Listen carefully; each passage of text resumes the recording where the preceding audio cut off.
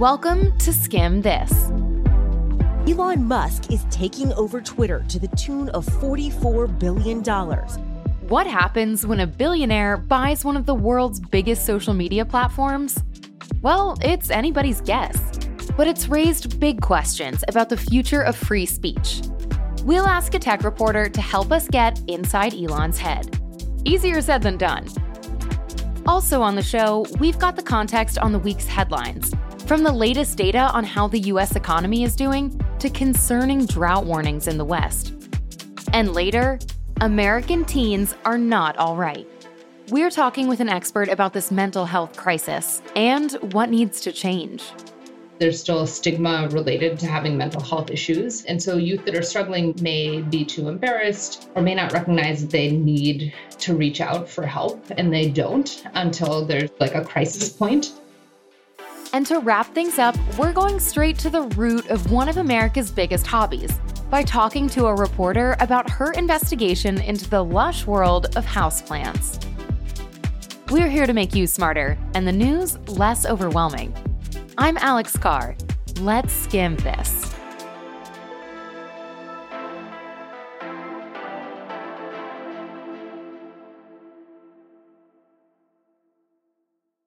Let's start with some headlines from the week's news and give you some context on why they matter.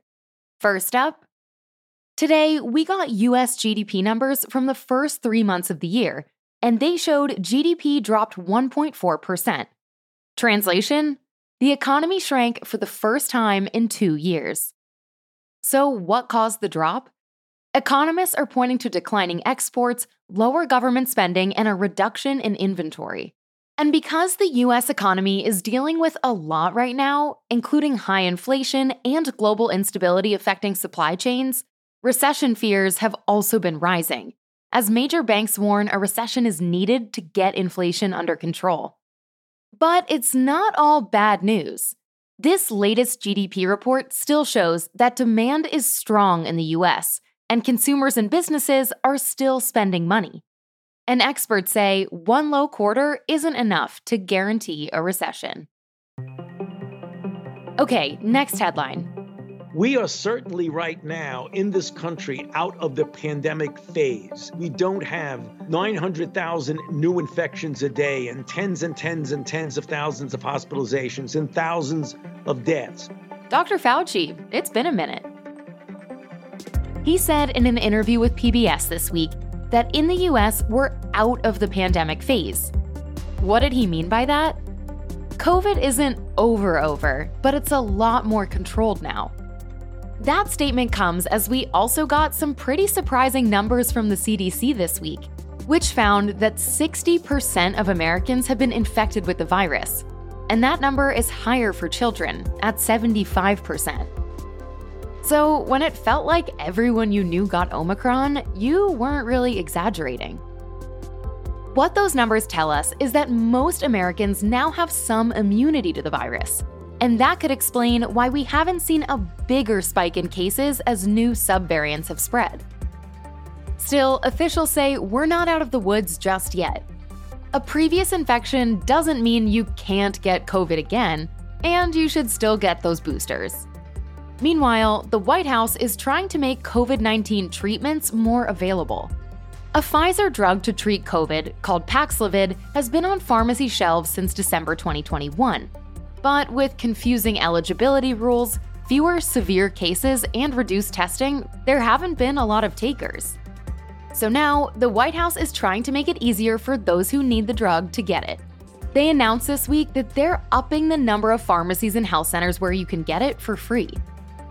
For more details on how Paxlovid works and where to find it, we'll leave a link in our show notes. Next up, tonight, a spotlight on Harvard's dark past. One of the world's most prestigious universities says it built its legacy on the suffering of enslaved people. Here's the context. Harvard announced it's writing a $100 million check to make amends for its past. In 2019, Harvard's president called for a formal review of how the university benefited from slavery, from its founding until after the Civil War. And this week, we got the deets. The report showed that Harvard faculty and staff enslaved more than 70 people in the 17th and 18th centuries. For years, a large part of Harvard's funding came from men who enslaved people. And some Harvard scholars also promoted race science and eugenics into the 1900s. So now, Harvard's setting up a $100 million endowment to provide educational and other support to descendants of those affected, and to collaborate more with historically Black colleges and universities. We should note, Harvard's not the only school poring over the history books. Brown University was the first Ivy League school to acknowledge its ties to slavery. Georgetown even set up a fund to provide reparations, becoming the first private university to do so. And now, roughly 90 schools have dedicated research to righting past wrongs. Okay, next headline. An investigation that was launched days after George Floyd's murder at the knee of a Minneapolis police officer, tonight finding the department illegally engaged in race-based policing. Here's what you need to know. After a nearly 2-year investigation, the Minnesota Department of Human Rights found that the Minneapolis Police Department engaged in patterns of racial discrimination for the last decade. This included more stops, searches, and use of force on Black people compared to white people, tolerating racist language in the police department, and targeting Black people and organizations with fake social media accounts. The Minneapolis Police Department has been under intense scrutiny since the murder of George Floyd in 2020, and officers have killed more Black men since then, including Daunte Wright and Amir Locke. To combat the racial discrimination, this recent report suggested increasing accountability for officers, better training, and communication with the public around critical incidents like officer-involved shootings. Meanwhile, we're also waiting for the findings from another federal probe into the Minneapolis PD. Last year, the Department of Justice announced its own investigation into the department's police practices. So stay tuned to see if the DOJ's findings are equally as damning as this most recent report. And our final headline. Water restrictions like we have never seen before are on the way for millions of residents here in Southern California. And yes, that means major limits on when you can water your lawn. For the first time ever, officials announced a water shortage emergency in Southern California. So, starting on June 1st, 6 million people are gonna have to mind the tap. The Metropolitan Water District of Southern California says everybody in the region needs to reduce their water usage by 20 to 30% and can only water their lawns once a week. They've also warned that if residents continue using water as they normally do, they may also limit indoor water usage as well. The reason for all of this? Extreme drought in the West, including in Northern California and the entire Colorado River Basin, which both supply Southern California with water. The drought isn't news. Climate experts say the last 2 decades have been the driest ever in the Southwest, but things are getting dire. As water supplies continue to get depleted and the climate stays dry, experts are worried about this wildfire season, as fires have already been sweeping New Mexico and Arizona.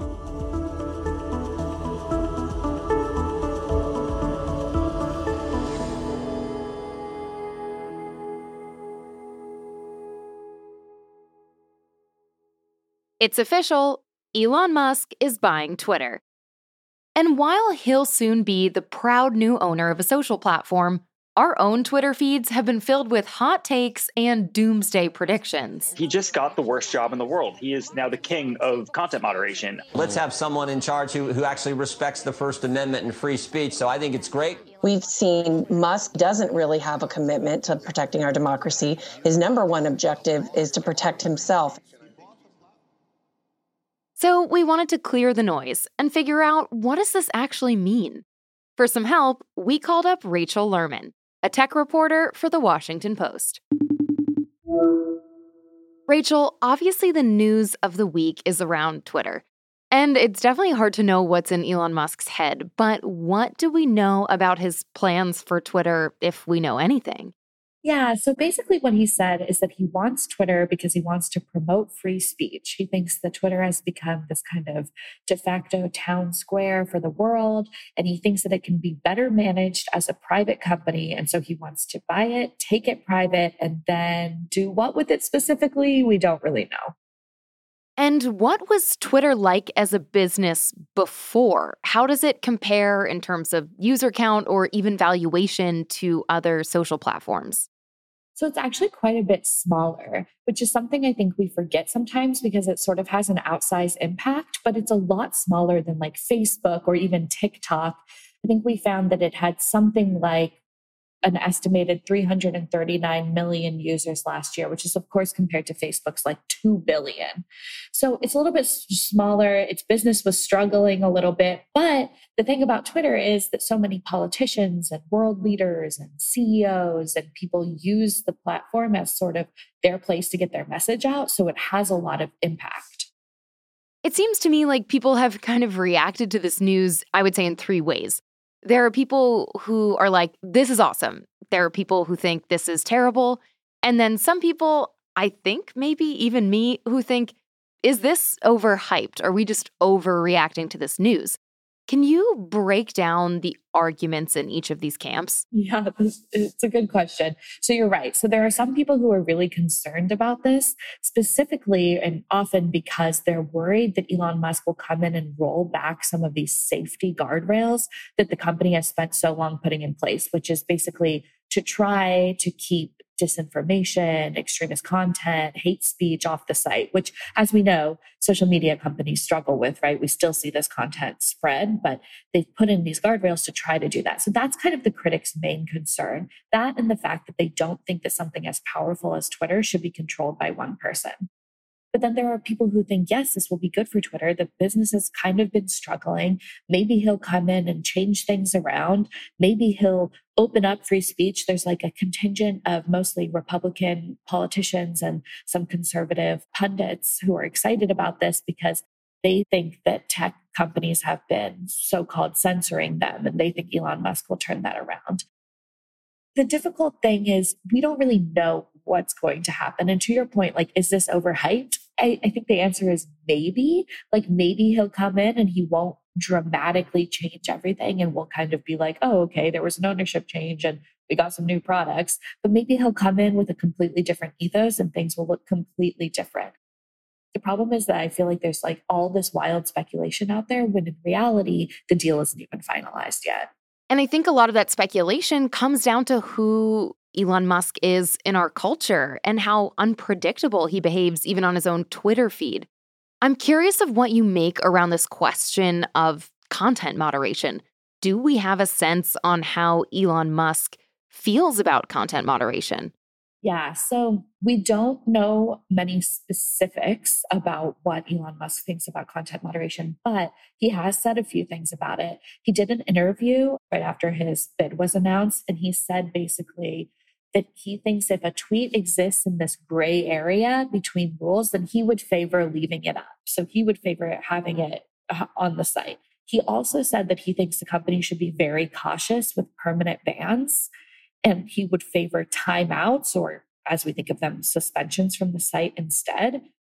He has not commented specifically on whether he would change the policy on former President Trump's account. Trump, of course, was permanently banned from Twitter in the wake of the January 6th insurrection. So we don't know what he would do about that. All he said is that he thinks the company should be very cautious with these permanent bans. And I think zooming out, this kind of raises some big questions about the power that billionaires have on our national conversation and kind of on our culture. And I'm curious how you're thinking about that. It's really interesting because there are only a few individuals who could even afford to buy something as huge as Twitter. And Elon Musk is, of course, one of them. And so that does put a lot of power into an individual's hands. He's said, that when he takes the company private, that he would try to keep as many shareholders involved as allowed, but we don't really know what that looks like or what that means. But yeah, I think you have a good point, which is one of the concerns that critics are raising, which is, should a platform where so many people go to get their messages out be controlled by a singular person. This seems like a kind of a big bet that Elon's taking, and, it could impact his other ventures because, in order to put up the large amount of money he's going to have to sell or borrow against the stock he owns in his other companies. How are people thinking about the future of his other ventures, like a Tesla, like a SpaceX? Musk has said that he would fund nearly half of the deal with his own equity, which people assume to be at least, partly Tesla shares. I think that some people are concerned, some analysts and researchers are concerned that he might be spreading himself too thin. He already runs Tesla, he runs SpaceX, he also has the Boring Company and Neuralink. So he has a lot going on. So I think the question is, how does he allocate his time? Is he going to be an executive at Twitter? Is he just going to be an owner? Is he going to be putting a lot of his time into that? Is he still going to be focusing on Tesla? So I think that raises a lot of uncertainty for people who are kind of invested in his businesses. So what happens next? And is there any risk that this falls apart? It's always possible it could fall apart. But we're not seeing any big indications. It seems like in all likelihood, the deal is going to go through.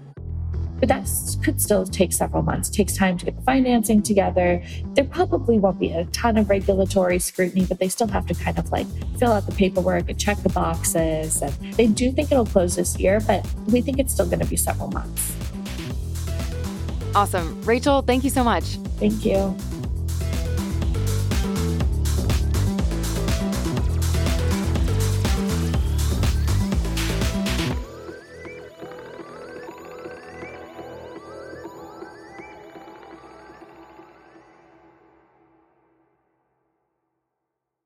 Ever since Russia invaded Ukraine, neighboring countries have been on edge, and some are looking for a little more protection, including Sweden and Finland, who just this week reportedly dusted off their pencils and prepared their applications to join NATO. So why is NATO the hottest new club to belong to? And how could this move make the Kremlin angry? We'll explain in 60 seconds. Sweden and Finland have historically been neutral countries, and they liked it that way. But after Russia annexed part of Ukraine in 2014, both countries started to get more nervous. And now it looks like they want to get the full protection that NATO membership provides. Because, reminder, joining NATO is kind of like joining the Justice League. Member countries get guaranteed backup from their 30 NATO allies, security, intelligence sharing, and military training. So, with the war in Ukraine close by, Sweden and Finland allegedly want in, and are going to file simultaneous applications for NATO status as soon as May. And there wouldn't have to be a first-day meet and greet if they joined. NATO officials pointed out that even though their membership status would be new, both Sweden and Finland have been sharing intelligence with NATO allies since 1994. Plus, the Swedes and the Finns technically broke their neutral status when they sent weapons to Ukraine this year. We should note, there's one person who's not excited to see new names on the NATO roster: Russian President Vladimir Putin. Putin said the fact that Ukraine also wanted to join NATO was one of the reasons he moved to invade earlier this year. So for the Kremlin, joining NATO seems to equal a big threat.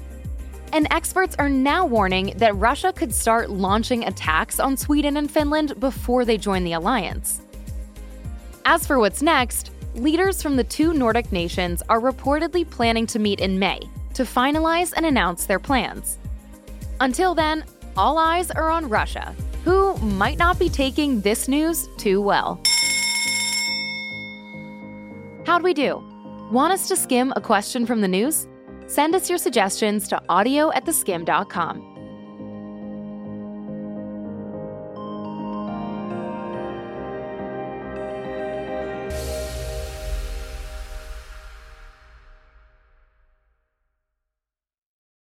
American youth are in the middle of a mental health crisis. Last year, the U.S. Surgeon General issued an urgent warning about the rise in adolescent depression, anxiety, and distress. And now we're seeing more stats that tell us the teens are not all right.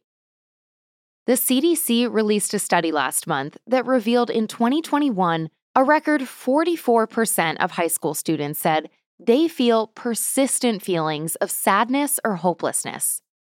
That's up from 26% back in 2009.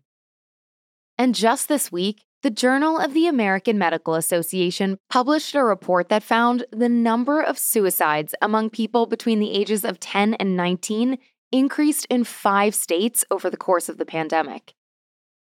So today, we're going to ask Dr. Cara Baggett, a child and adolescent psychiatrist and assistant professor at Mount Sinai Health System in New York, what's causing this epidemic and what needs to change. Let's start with the obvious. Adolescence has always been a challenging and stressful time. But American teens have been having a harder time than ever. I don't think that what we see in movies and in TV and what our parents warned us about moody teenagers is totally incorrect. Adolescence is a really important developmental time period where there's a lot going on hormonally, there's a lot going on in terms of the changes and sort of the structure and the function of the brain, and there's a lot going on socially, right?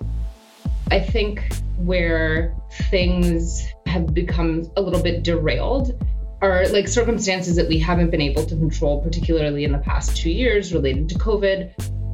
And as more has felt out of control for teens, we've seen increases in different kinds of mental health disorders. We're seeing increases in sort of mood disorders, so things like major depressive disorder. Along with sort of mood disorders, we see a lot of suicidality usually. We're seeing increases in rates of anxiety disorders. We're seeing increases in substance use in some populations. So I think those are sort of the 3 major areas of concern. Experts have been racing to identify the patchwork of things that are causing these numbers to rise. And as Dr. Baggett already mentioned, the first one that people have been quick to point out is the pandemic and the effect that lockdowns, no socialization, and hybrid school had on teens. But she also told us teen mental health was already in crisis before the pandemic. COVID just made things worse. Even before COVID, we were seeing increased rates in suicidality among teens, which of course is really concerning. The past 2 years have heightened the social and the academic pressures for teens in a way that we in the mental health field there's no way we could anticipate. And now we're sort of unprepared to address sort of on the back end. Digging deeper, researchers have found there's actually been a change in the adolescent brain over the past few decades, as kids in the US enter into puberty earlier.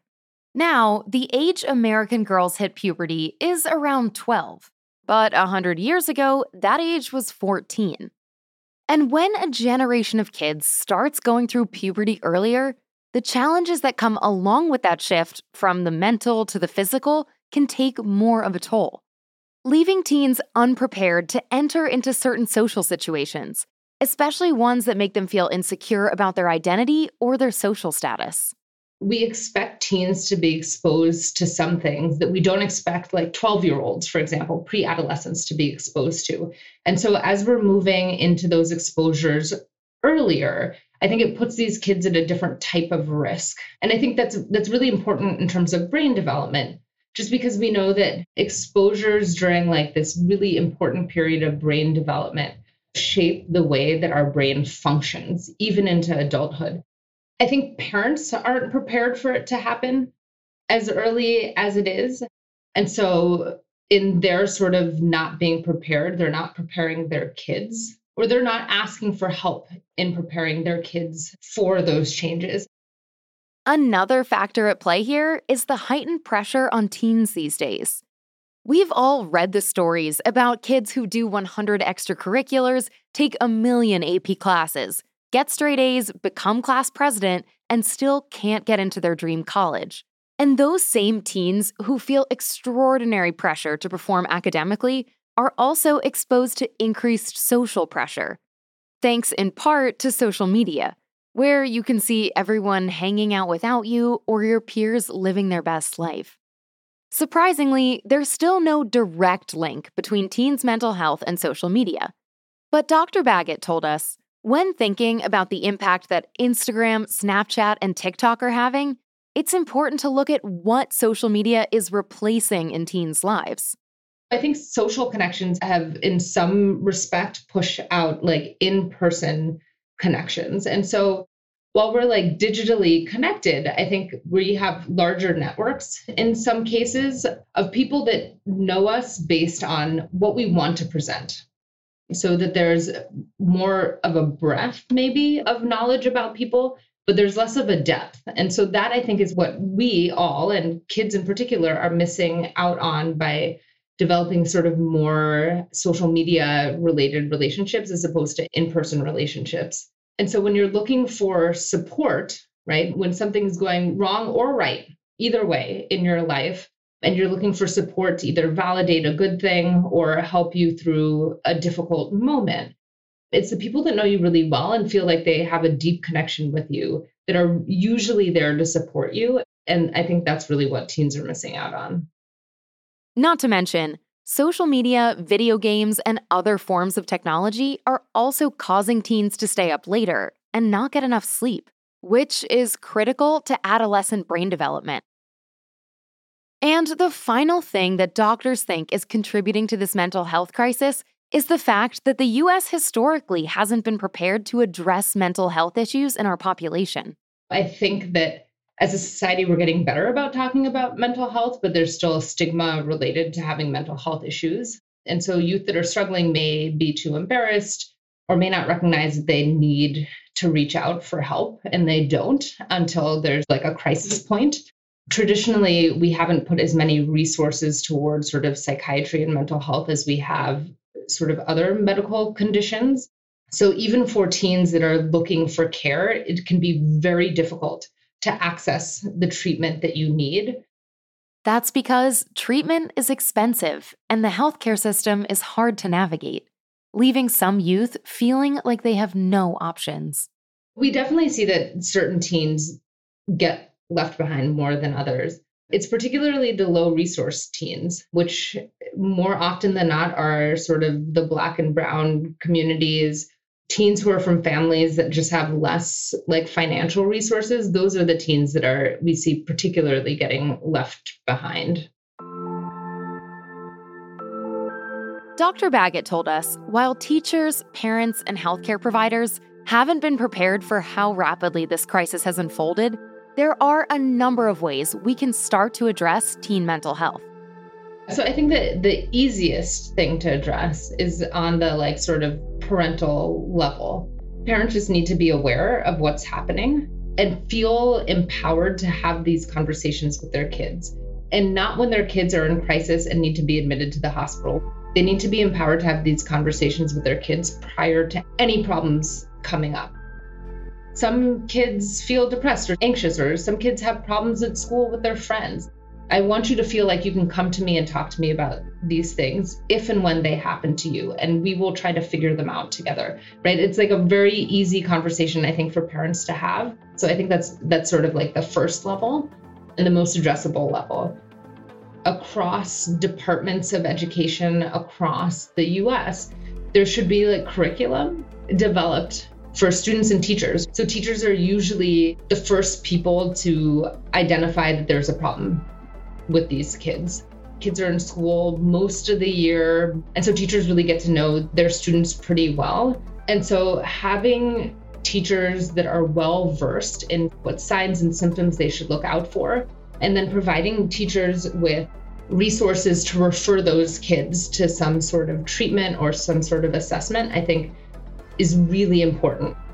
And then at the third level, the healthcare system, like we just need more money, frankly, and more resources. We need more money and more bodies to be able to treat the kids that are looking for help. While there are a shortage of us, there are still a number of us out here doing really important work, as well as educators and parents that care about kids.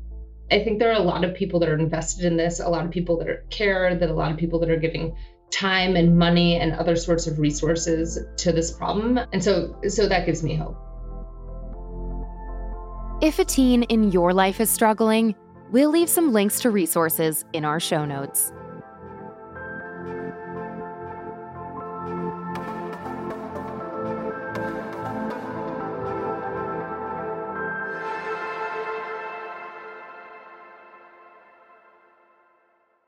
Okay, we know that last piece was super heavy, and we definitely don't want to just leave you hanging on that. So to end the show, we're going to talk about a hobby that we all turned to when things got rough in 2020. Becoming plant parents. Houseplants have been go-to decor for interior design fans and nature lovers alike. But during the pandemic, it seemed like everyone was filling their homes with leafy friends. Because honestly, plants were sometimes the only things we could talk to. In fact, houseplants became so popular that one survey found 71% of independent garden centers in the US and Canada saw their sales increase significantly during the pandemic. And kind of like that scene in The Devil Wears Prada, both of those belts look exactly the same to me. Even though all plants might seem similar, certain species were more popular than others. And that's what caused Katie Van Sickle, a senior staff editor at the New York Times and former plant parent, to start an investigation. A colleague had sort of said to me, will you take a look at, specifically at the fiddle leaf fig? This was a plant that was really had a moment and was really known in certain circles and was really popular among the design community. Fiddle leaf figs are trees with dark green waxy leaves that are kind of shaped like, you guessed it, fiddles. They've been a hot and pricey commodity in the plant world for the past few years. And it turns out, fiddle leaves didn't just spontaneously become popular to own. Van Sickle found there are actually Miranda Priestleys of the plant world who are getting ahead of the trends. It's sort of comical how you think that you've made a choice that exempts you from the fashion industry when in fact you're wearing a sweater that was selected for you by the people in this room. As I dug into it, I realized that there was a whole world of folks that were shaping our interest in plants and were really driving what ended up on our shelves. I went deep into looking at how plants came to us. I realized it wasn't a coincidence that these certain varieties would end up on the shelves and would have qualities that sort of seemed similar. Van Sickle took a look at Costa Farms, one of the largest houseplant producers in the country, and found that houseplants aren't just plucked from the ground and grown for us to look at. They're selected.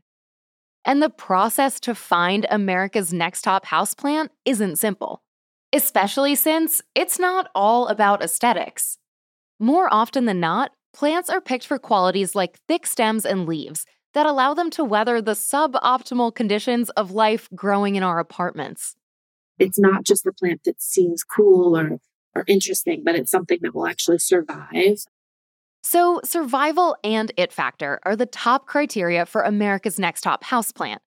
But there's another, less pleasant side to the houseplant trade.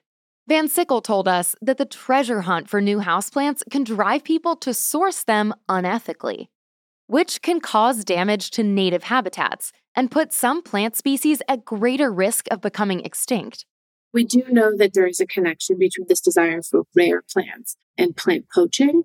And so I think you do want to spend a little time knowing the backstory of your plants, knowing your producers, knowing your growers. If you're shopping from kind of social media sites or sort of online sites rather than, say, traditional nurseries or growers or retailers, you just want to sort of maybe ask questions a little bit around where those are coming from. We asked Van Sickle, after going down the houseplant rabbit hole, what did she find most surprising? I was just surprised by the amount of money that Americans spend on houseplants in a year. I think it's $1.67 billion for indoor houseplant gardening. That feels like a pretty high number. Whether it's plants, it's sneakers, it's whiskey. We're collectors that love trends, and there's these communities of folks that feel as passionate about their houseplants as people feel about their sneakers. There's a real love and passion for these things that's beyond themselves. whenever you sit back and sort of realize the emotional connection that people have with their plants, there's just something fascinating about that.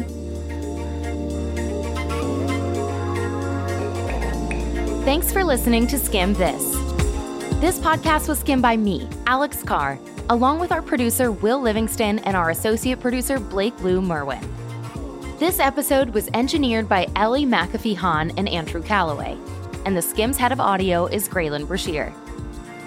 Skim This will be back in your feed again next Thursday. Until then, check out the other podcasts from the Skim. 9 to 5-ish is where we talk all things career with our founders, Carly and Danielle. And Pop Cultured is our weekly deep dive into the culture stories you can't stop thinking about. Follow 9 to 5-ish and Pop Cultured wherever you're already listening to us.